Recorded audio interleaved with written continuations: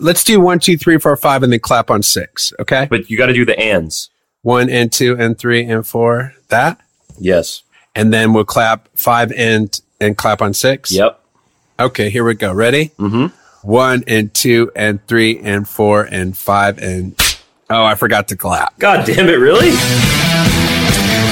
Hey, everybody. Welcome to I'm Okay, You're Okay. I'm not okay. You're not okay. With me, Bob Schneider, and your other host, Clint Wells. You're welcome. Welcome to I'm Okay, You're Okay, I'm not okay, you're not okay. Another day, another dollar. Here's what I know. If you're making $1 a day, you're doing all right.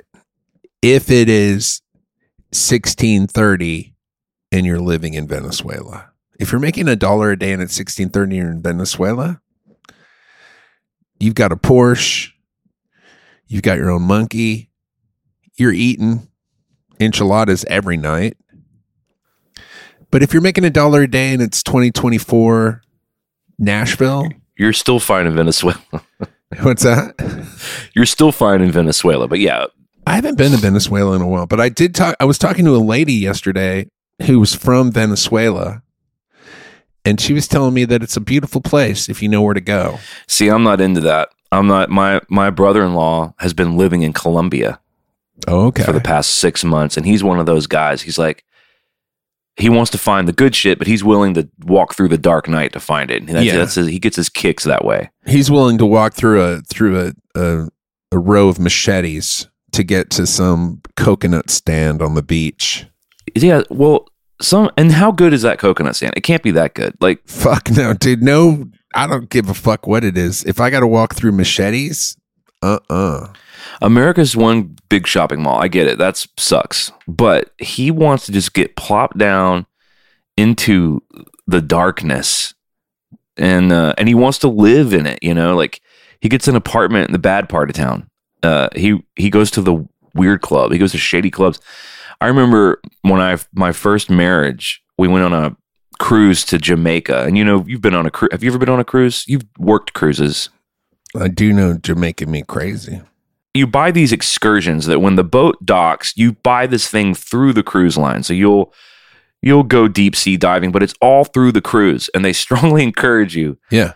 Don't go rogue. No. When we land in Jamaica, stay in this little tourist area. Don't go do your own thing. No. Well, I'm 22. My wife's 22. We're young and dumb. And we were like, we want to just go see Jamaica. We're not scared. We were like super religious. We were like, God's got our back and shit. Yeah. And dude, we got in this cab and we like looked up a thing. We were like, oh, we want to go to this mountain. And we got in this cab. Oh no, we wanted to go to a restaurant in downtown Jamaica. We get in the cab and I'm like, hey, we want to go to this restaurant. Do you know where this is? Mm-hmm. And then he just starts driving us the wrong way up a circuitous road into a mountain. Uh-oh. And I'm yelling at him. I'm like, hey, where are you taking us? And he's just not speaking. He's just driving. Oh, no. And I'm thinking, well, we're getting I'm going to get killed. My wife's going to get sex trafficked for sure. The doors are not opening. Oh, no. From the inside. And so I went kind of full chimp empire. And I just started freaking out. And I scared this guy and he just stopped and then he hit a button and the doors unlocked.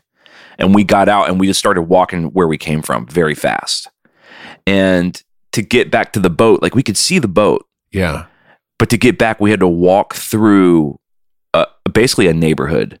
Yeah. And it was one of the scariest walks ever. And no one did anything, but dude, everyone was looking at us like, you are in the wrong place. Yeah. You do not belong here. Yeah. You were getting your groove on like Stella. And they were like, oh, I guess they're getting their groove on like Stella. We're about to get the harvesting their organs on. Here's what I know about people who are like, gonna go try to find that coconut stand in the jungle. They don't have what you and me have, which is called an active imagination. Because if you got that active imagination, dude, I'm sitting here right now listening to the story. Sweat is pouring down my face. Because I'm there. I'm there right now, feeling what you were feeling. And dude, I'm in the comfort of my own fucking home. I know. I'm the same way. Yeah, it's got to be lack of imagination, Isabel, this is Isabel's brother. And she's like, you know that thing that free solo guy has, he's missing the risk thing. So it's a combination of lack of imagination about what's possible in this fucking evil world. And it's missing the risk, the thing in your frontal lobe or whatever that goes, hey, risk alert. Don't do that. Yeah. It's not even that the world is evil. The world is just what it is. But like, my son's 18, and never in the 18 years that he was alive, maybe the last couple of years, but when he was a kid, I never let him out of my sight. I was never like, go outside and play while I'm inside. I'm the same way. Because in my mind, the minute he leaves the door, he's being kidnapped. Now, nobody's kidnapping my son. I didn't get kidnapped. You didn't get kidnapped. But in my mind, always getting kidnapped in my mind. So I can't let him go outside, not because of the world, not because it's evil, but because of my damn fucking horrible but wonderful imagination. Well, let me clarify first of all. I'm not saying the world's only evil. I'm just saying there's evil in the world. There's just evil in the world, and give it enough time and it will befall you. But this has happened to me last night. Nova's in the bathtub and she's singing, and I can hear it through the walls because her room's next to our living room. And like every 40 seconds, I turn the football game down. I'm like, Nova, you okay? And Isabel goes, she's fine. Why do you keep doing that? Because I'm imagining her slipping in the bathroom, of course, hitting her head and drowning in the tub. And then we don't hear from her because she likes to sit in the tub and read now. Yeah. And then we go in and she's floating in the tub. Yeah. That's just what I think of immediately. No, because here's what happens when you get out of the tub. By the way, if you don't know this, if you've never been in a tub, this is what happens when you get out of the tub, especially if you're young. Your foot slips, you hit the back of your head, you fall unconscious, you roll over, and you float with your belly towards the earth and your back towards the sun. And then your loved ones come in and they find you there with blood too, seeping out of the back of your head, but you're dead.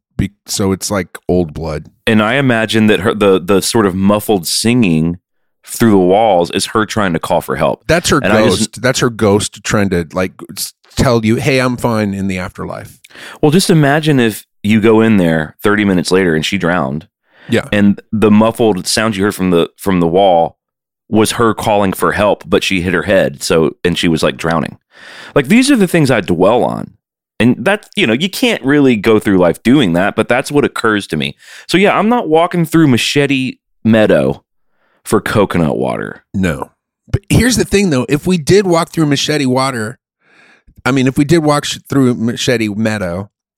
to get to that sweet, sweet coconut water, I guess if we did that enough, it would probably take away this sort of like, you'd probably be like, oh, she's in the bathtub. She'll probably be okay because we just fucking made it through Machete Meadow. But here's the thing though. But I'm not going through Machete Meadow. Well, here's the thing. If you walk through Machete Meadow enough, you will get, like, the things you're afraid of will happen to you. Eventually you're going to, one time you'll be walking through Machete Meadow and those machetes are going to be a little bit ready. Dude, think about it. We walked through this Jamaican fucking grotto and we could be like, well, we walked through it. I mean, it was fine. Okay, go walk through it 10 days in a row. Yeah. At a certain point, you're not safe anymore. Like, we were in danger. Now, just because nothing happened doesn't mean we were not in danger. Yeah. You ever kind of found yourself? I remember one time we were touring in San Francisco at the Independent, and this is kind of before San Francisco became fucking Escape from LA, Beyond Thunderdome, Mad Max shit, which is what it is now. And we were playing the Independent, and you had walked somewhere for coffee, or you had gone to do something, and you were like, dude, like 2 blocks away, it got really dicey. Oh, yeah. And sometimes you just sort of find yourself especially if you travel a lot, like, and believe me, dude, this is happening more and more. This is happening in even smaller towns, B markets that you never thought. You go for a walk or you're looking for some coffee, and 2 blocks in, you're like, ooh, I'm in a dicey sitch. Yeah. Well, it's true. But I mean, let's head back to San Francisco, because I've been touring in San Francisco for 24 years. It's always been dicey as fuck. There's never been a time where I've gone on a walk where I'm walking for a couple blocks. I'm like, oh, this is a beautiful part of the city. And then I walk another block and there's a dude standing there in my way in the middle of the sidewalk. And I'm like, is he holding the syringe in his mouth? Yeah. Oh, he is. Oh, that's interesting.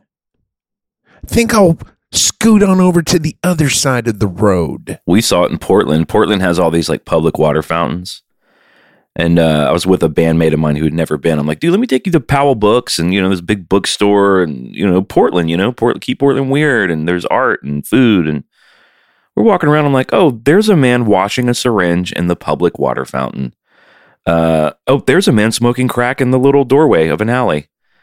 It was just like so gnarly, dude. Like zombie shit. Well, Portland, again, I'm going to go back to Portland. I mean, I was in Portland 20 years ago and I saw the same thing going on.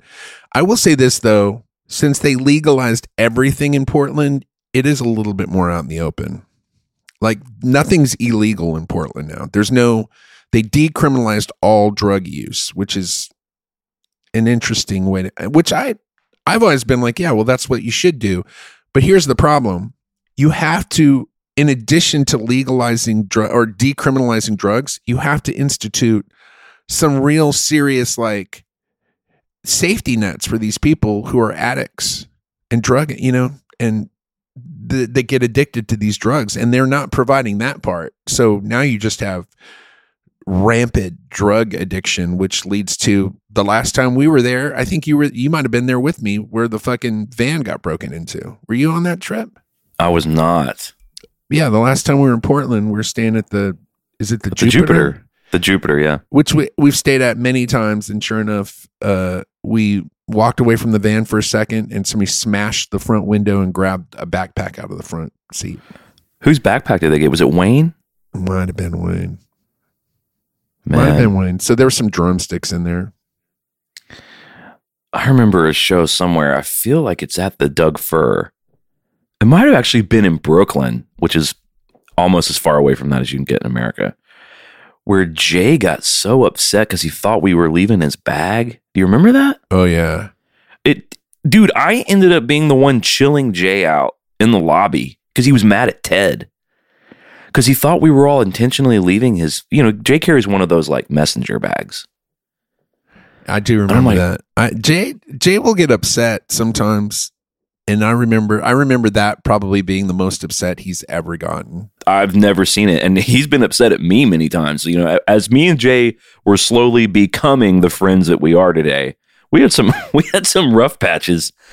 And I remember seeing him in that lobby and like, he just was fucking had this far away look in his eye.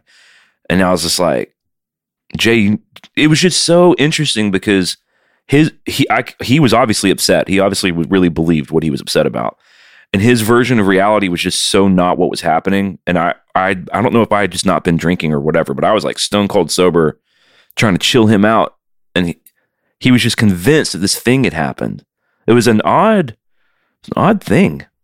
Yeah, there was no talking sense into him. It was strange because Jay. If you don't know Jay, like a lot of people know who Jay is. Jay Thomas is the guy who runs sound for me, and sometimes we'll do the Who Likes to Party After the Show. Jay Thomas, beautiful man, wonderful dude, a great person to have on your team. Smart, funny, sensitive, very talented at his job. And also not a man to be fucked with, dude. He was like a bouncer for years. Like this, he will fucking knock you out if that's what it takes. And you don't want to get knocked out by Jay Thomas. You want him to tell you something funny because he's really funny. And that's the only time I remember like going, like it was really hard to talk him off the cliff because I think he really was gonna beat Ted's ass. Well, what was crazy is that night, I think I was rooming with Wayne and he was rooming with Ted. So I was like, look, we're all switching rooms. I was like, you come with me. Yeah. And I took him out on the balcony and he slowly chilled out. And then we were all laughing within an hour. Yeah. But damn. It was close. It was weird. That was the Machete Meadow right there, dude. That was walking through Jamaica. Yeah, you don't want to walk through Jay Thomas Machete Meadow. I'll tell you the only other time I saw him get where I thought, oh, he's going to jail, was when we were going through TSA, and the guy, like, I don't know how this works with TSA, but every once in a while you'll get a really handsy TSA guy. And I don't know, I've never experienced it myself, but I've seen it where you'll get a dude, obviously some kind of a closeted TSA person, or maybe a murderer or a pedophile or something that's working at TSA. And he will take that opportunity to grab some nuts. And he did that with Jay. I saw this guy pat down Jay Thomas and grab some nuts. Mm-hmm. Oh my God, dude. I thought Jay was going to jail that. I was like, he's going to knock this guy out and then go to jail for it. And somehow reason showed up at the last minute and saved him from knocking this guy out. I've never seen, again, same kind of like with Teddy. He was so upset. Have you ever seen that at TSA guys? They'll just, like, something doesn't go right with the scan, and they're like, oh, I got to pat you down. And they'll just get in there and pat you down. I'm like, what are you doing? It's so dehumanizing and debasing in so many ways. And like, there's been plenty of studies that have shown that the effectiveness of TSA is just kind of bullshit. And now we just subject ourselves. Dude, think about it. Plane tickets are expensive, man. We're customers. Like, we're paying for the travel, and we're paying for an experience. And to have to be treated that way and subjugated to that intense an invasion of privacy with your belongings, invasion of your personal space. I've never had someone grope me, but I've hated. I've been uncomfortable. And here's my thing with TSA. I understand that they're just trying to pay their bills. They're doing a job. So, and I understand that, you know, the players at the top of the game are the ones to really hate, not these fucking guys. We're all the same. But I'm not going to fucking smile while they do it. Right. I'm not gonna act like I'm having a good time. And so I do my stone cold, and I have a very palpable personality. If I'm not feeling it, you can feel it around me, and I emit that energy to them. Because don't make me, like, I'll eat the shit sandwich, but don't make me say it tastes good. Right. And I remember one guy was like patting me down and down in my shit, and I'm feeling fucking invaded. But dude, imagine just a stranger touching you like that. That's what it is. And he goes, "Hey, I don't like this any more than you do, buddy." And I said, I'm pretty sure I like this less than you. Yeah. You know, you're the one groping also, you me, have dude. a choice. You have a choice at that point. You can pretend to do your job. I get randomly selected a lot just because I'm usually carrying like gear, and my gear kind of pings things, like, and it's just, you know, it's so arbitrary. If you fly a lot, you just see how arbitrary it all is. Like, when I do fly dates, I have this little pedal board, and I have a dual mono case that you can put two guitars in. But I put one guitar in one sleeve and a little fly date pedal board in the other. Boom, I'm ready to rock at any show as long as there's an amp. Well, that thing, either half the time it goes through the machine, half the time they say, we can't take this through the machine. Half the time they make me take all the electronics out first. Half the time they tell me to send it through. Half the time I get selected for a check.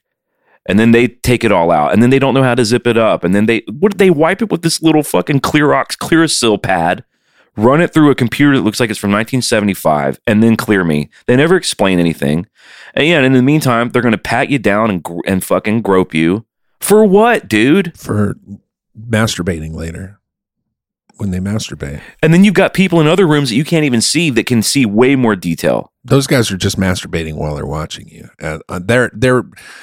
They're currently masturbating. The people that are patting you down are masturbating 45 minutes from now. Well, don't you just think that, like, okay, I get it. 9/11, one of the greatest American tragedies ever after, like, the Civil War. Okay, 3,000 people died. Horrible. And death to all the people who did it. Killed them. You know, like, I get it.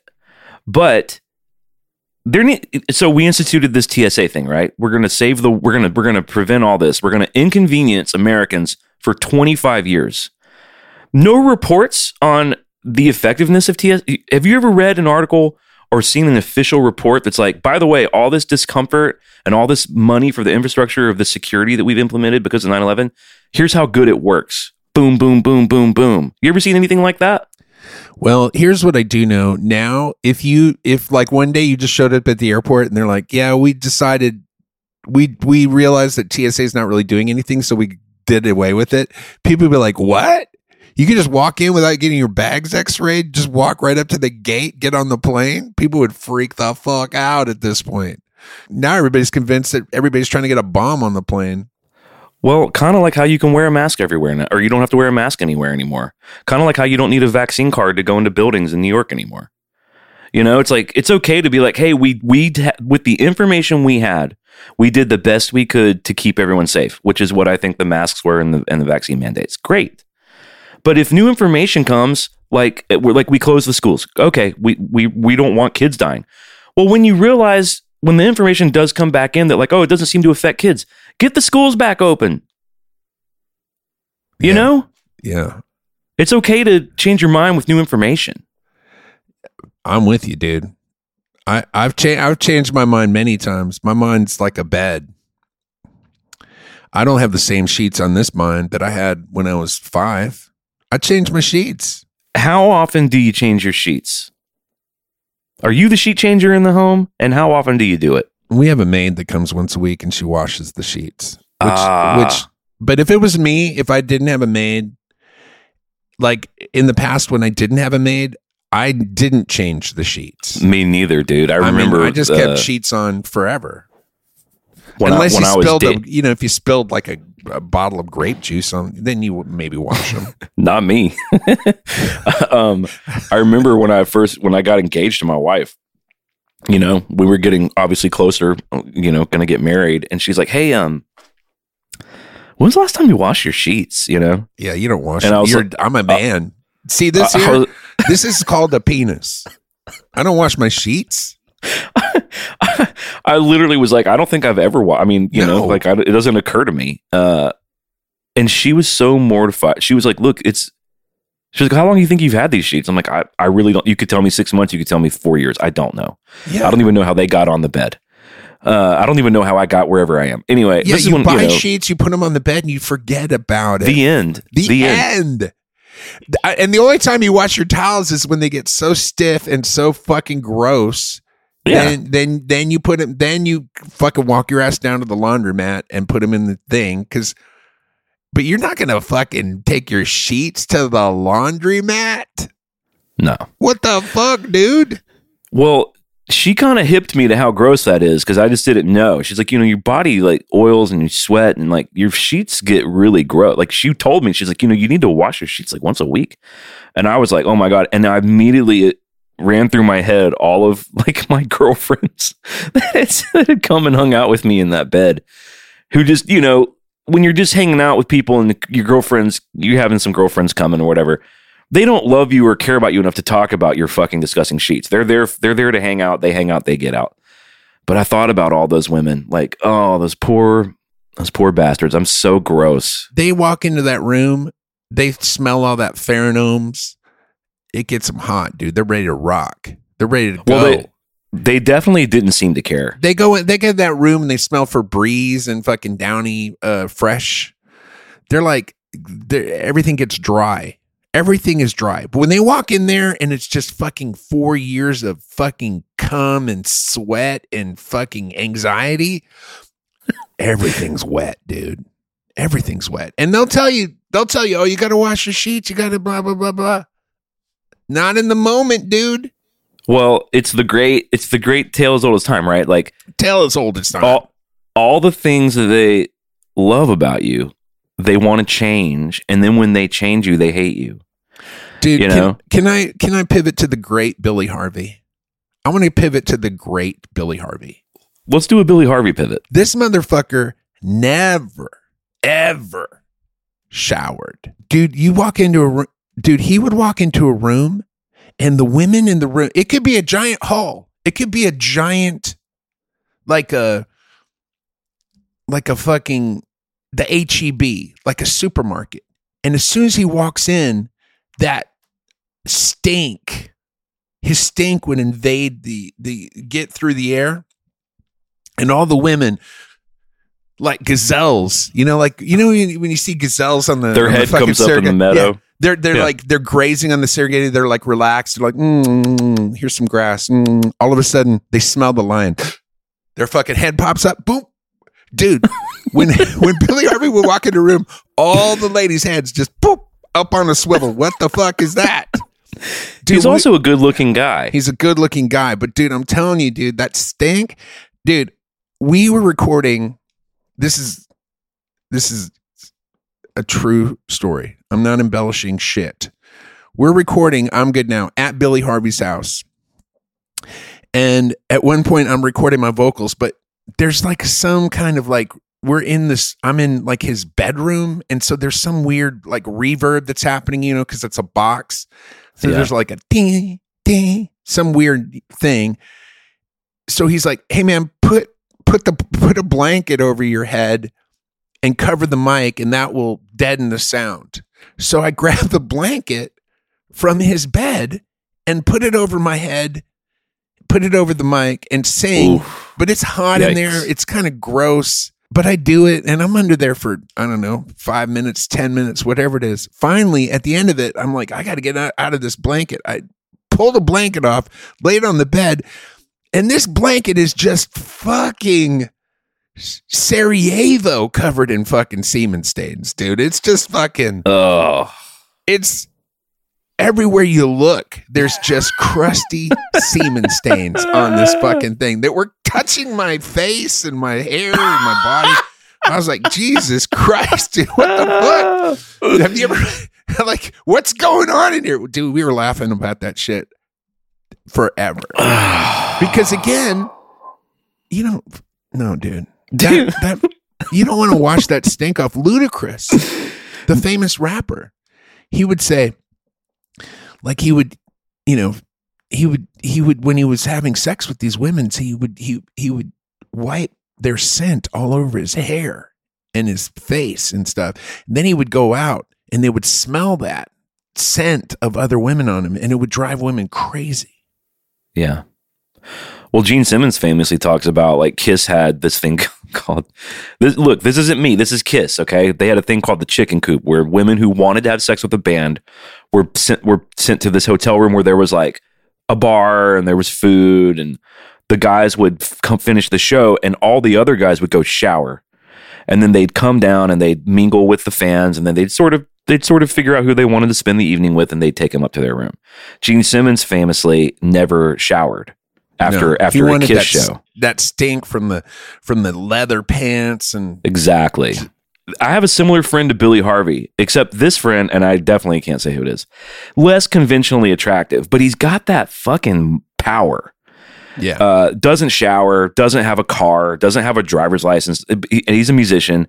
He's like I don't even know what you call these guys. He just roams around the earth and somehow it all works for him.